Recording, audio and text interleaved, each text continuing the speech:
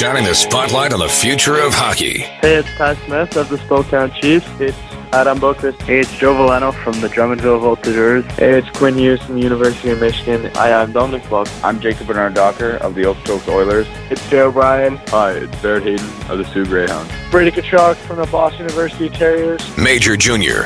In the 100th year of the Memorial Cup, the Ankeny Panthers T-Tall have won it for the first time. NCAA. Face-off, 50-50, that's it. Minnesota, nice. Minnesota, Duluth, national champions. The World Juniors. Time winding down, and Finland has won the World Junior Championship in Vancouver in spectacular style. The NHL Draft. The Buffalo Sabres are proud to select Frölunda defenseman Rasmus Dahlin. And more. Oh my goodness. We're not going home yet, baby! This is The Pipeline Show. Here we go. Welcome to The Pipeline Show. It's the CHL Playoff Special. My guest, I'll tell you about that coming up shortly. But as always, welcome to the program. If you're a newcomer, then I hope you enjoy the stay and that you'll come back for more. If you are a returning listener, welcome back to The Pipeline Show. And you know the drill. We start with the question of the day. It's brought to you by the Edmonton Oil Kings, who are getting set to take on the Medicine Hat Tigers in round one of the Western Hockey League playoffs. That starts on Saturday here in Edmonton. It's a Saturday-Sunday affair, playing back-to-back because Edmonton Oilers are in action tonight. That's Thursday. And Michelle Obama is in town for a speaking engagement at Rogers Place on Friday. So the building's sold out. The Oilers play Saturday afternoon against the Ottawa Senators. So the Oil Kings will be in action Saturday evening. That's a 7:30 start. You can get all your tickets through oilkings.ca. $79 ticket pass. Good for the entire playoffs. You can find that at oilkings.ca as well. The question of the day, I put it out on Twitter. Pretty obvious question, and that is which three teams will join Halifax at the Memorial Cup this year? So you got to give me a champion from the OHL, the Q, and the WHL. And I didn't say it at the time, but I should have said, and don't pick whoever finished first in the regular season in those leagues, because everybody's taking Roy Noranda, pretty much. Most people are taking the Prince Albert Raiders, and most people are also taking the Ottawa 67. So those are the three teams who finished at the top of the regular season standings in those three leagues. If you're hearing this and you haven't voted on the, well, it's not a poll, but if you haven't answered the question on Twitter at TPS_Guy, by the way, try giving me three teams who aren't considered the number one seed going into their respective league playoffs. We'll have some fun with it that way. And if I'm going to answer that question, I'm going to go and I'm going to say the Saginaw Spirit in the Ontario Hockey League. I'll pick the Everett Silvertips out of the Western Hockey League, two American teams there. And out of the Q, I'll say Drummondville. How about that? Obviously, lots to get to on the show today. We'll have a news and notes segment here shortly, and then I'll tell you what's coming down the pipe. All right, now to help me with the news and notes portion of this opening segment, we get Sam Cosentino from Rogers Sportsnet. Welcome back to the Pipeline Show. Sammy, thanks for doing this. How are you?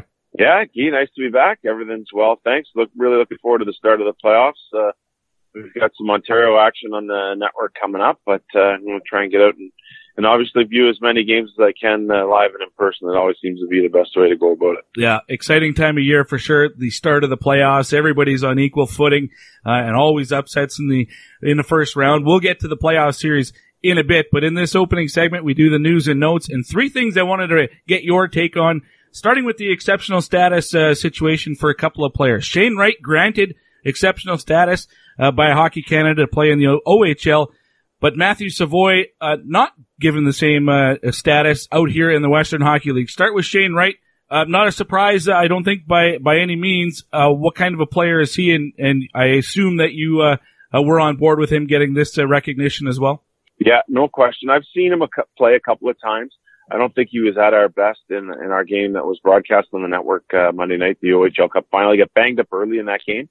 But having watched him played earlier in the week in the OHL Cup tournament, having spoken to him through the conference call, having spent a little time with him after the OHL Cup awards banquet, you get a pretty good sense that he's an awfully mature young man. And then you look at his body type, and he's probably 185 pounds. He's He's very solidly built. Mm-hmm. So, he passes the eye test physically. There's no doubt you can spend 5 minutes with a kid and you realize just how mature he is, well beyond his years. So that kind of gives you the passing the test, if you will, of being someone who's going to be able to handle adversity when thrown at him. And there's going to be a lot thrown at him here in his first year, no doubt. And then watching him play, you understand how he's going to walk into the Ontario Hockey League next year. And if he's healthy, no doubt he's going to be a major contributor to the Kingston Frontenacs. The team expected to take number one. You would be shocked if he's not taken first overall? Oh yeah. I think, Kingston, after making a real big push last year, I think the Frontenacs are in a situation right now where they need that type of guy. They've never really had that type of player who's homegrown. I mean, Lawson Krause didn't spend enough time there. Spencer Watson was traded late in his career there.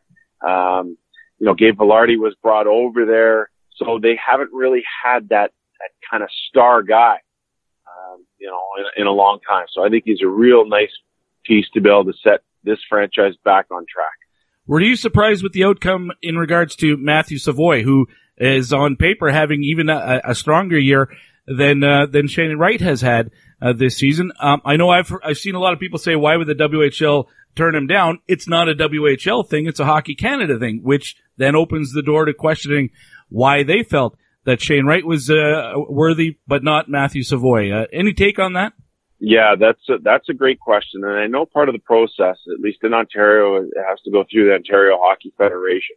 The governing body in Alberta, I think it's probably the Alberta Hockey Association. I'm not exactly familiar with what happens there at the minor hockey levels there. But here's a player, Guy, that I haven't seen play. I've seen his numbers in all the tournaments, whether it's at the World Selects or playing at the Canada Winter Games.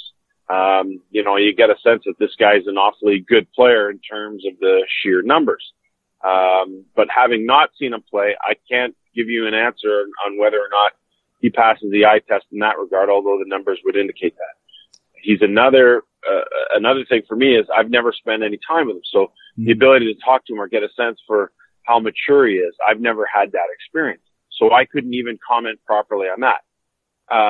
But then if you rewind the tape a little bit, that's why they have the process that they have, to go through Hockey Canada and the Alberta Hockey Association to make those determinations on people who are a lot smarter in those areas than I am. I always like Ian, and I think you know this going back in our history of working together.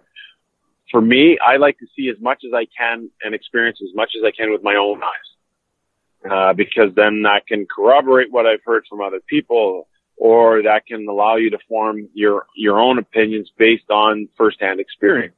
But with Matthew, I've never had the opportunity to see that in person.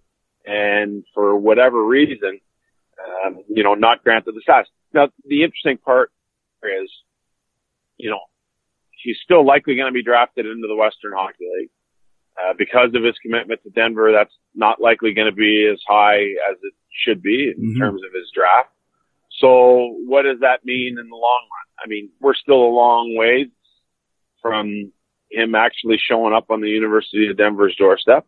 And the one thing that we are certain of is if he does end up playing in the Western Hockey League, he's not going to be able to play the full complement next year. So, those are the things that we know. But I wish I could comment further on type of player and type of person the same way I could Shane Wright. I just don't have that firsthand experience. Fair enough, Sam. We appreciate that. Last news and notes item to get to is your 2019 draft rankings that came out about a week ago at sportsnet.ca. The big attention grabber at the top is Kaapo Kakko overtaking Jack Hughes by the slimmest of margins, but to see him number one, maybe an eyebrow raiser for some people. I've actually kind of been leaning towards that, at least the consideration for a while now. Just for me, it's simply Jack Hughes has been really banged up this year, and I'm wondering if that plays into it at all for you. If he's getting hurt at this level, how's he going to survive at the next level? Meanwhile, Kaapo Kakko has just been having a fantastic season, and no questions or concerns about his size, playing against men already and having success. What was the difference for you? Yeah, well, I think a little bit of that. I mean, I always think back to Ryan Nugent-Hopkins, just how slim he was, and how slight a frame he was when he started his National Hockey League career.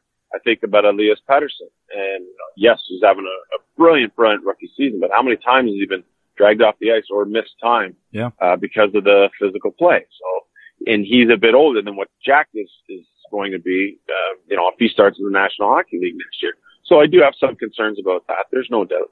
But the one thing that I really wanted to draw attention to is the fact that, a lot of people in North America don't get the opportunity either to watch a player live, to watch video, or to experience some of the things that Kaapo Kakko has been able to do.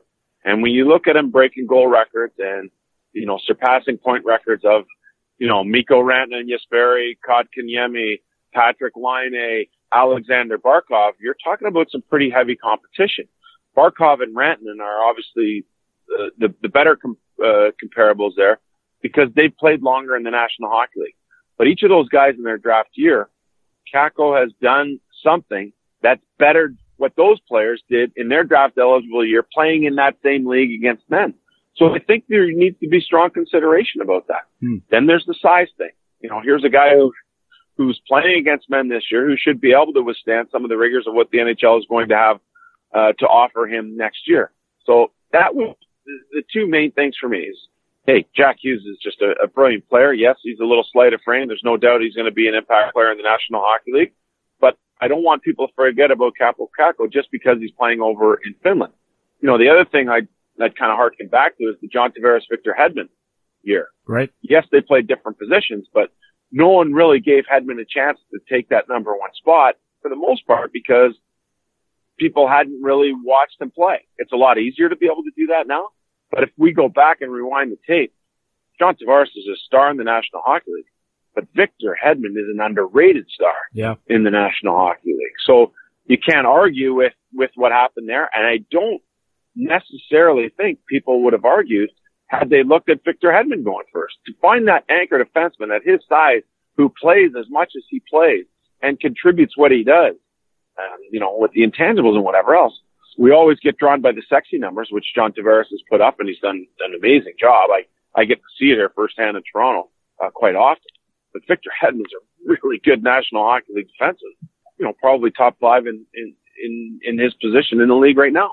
And the one thing you mentioned about Bowen Byram in the video that accompanies the prospect ranking at sportsnet.ca, you mentioned Bowen Byram, potentially a top 5 guy. I wouldn't be at all surprised to see that, not because I think he's necessarily is a better player than some of the guys you have ranked ahead of him. I just think because he's clearly the best defenseman this year, there's going to be a team in the top 5 who wants a defenseman, and maybe even somebody outside the top 5 who needs a defenseman that trades up into that top 5 to get him. That makes sense? Yeah.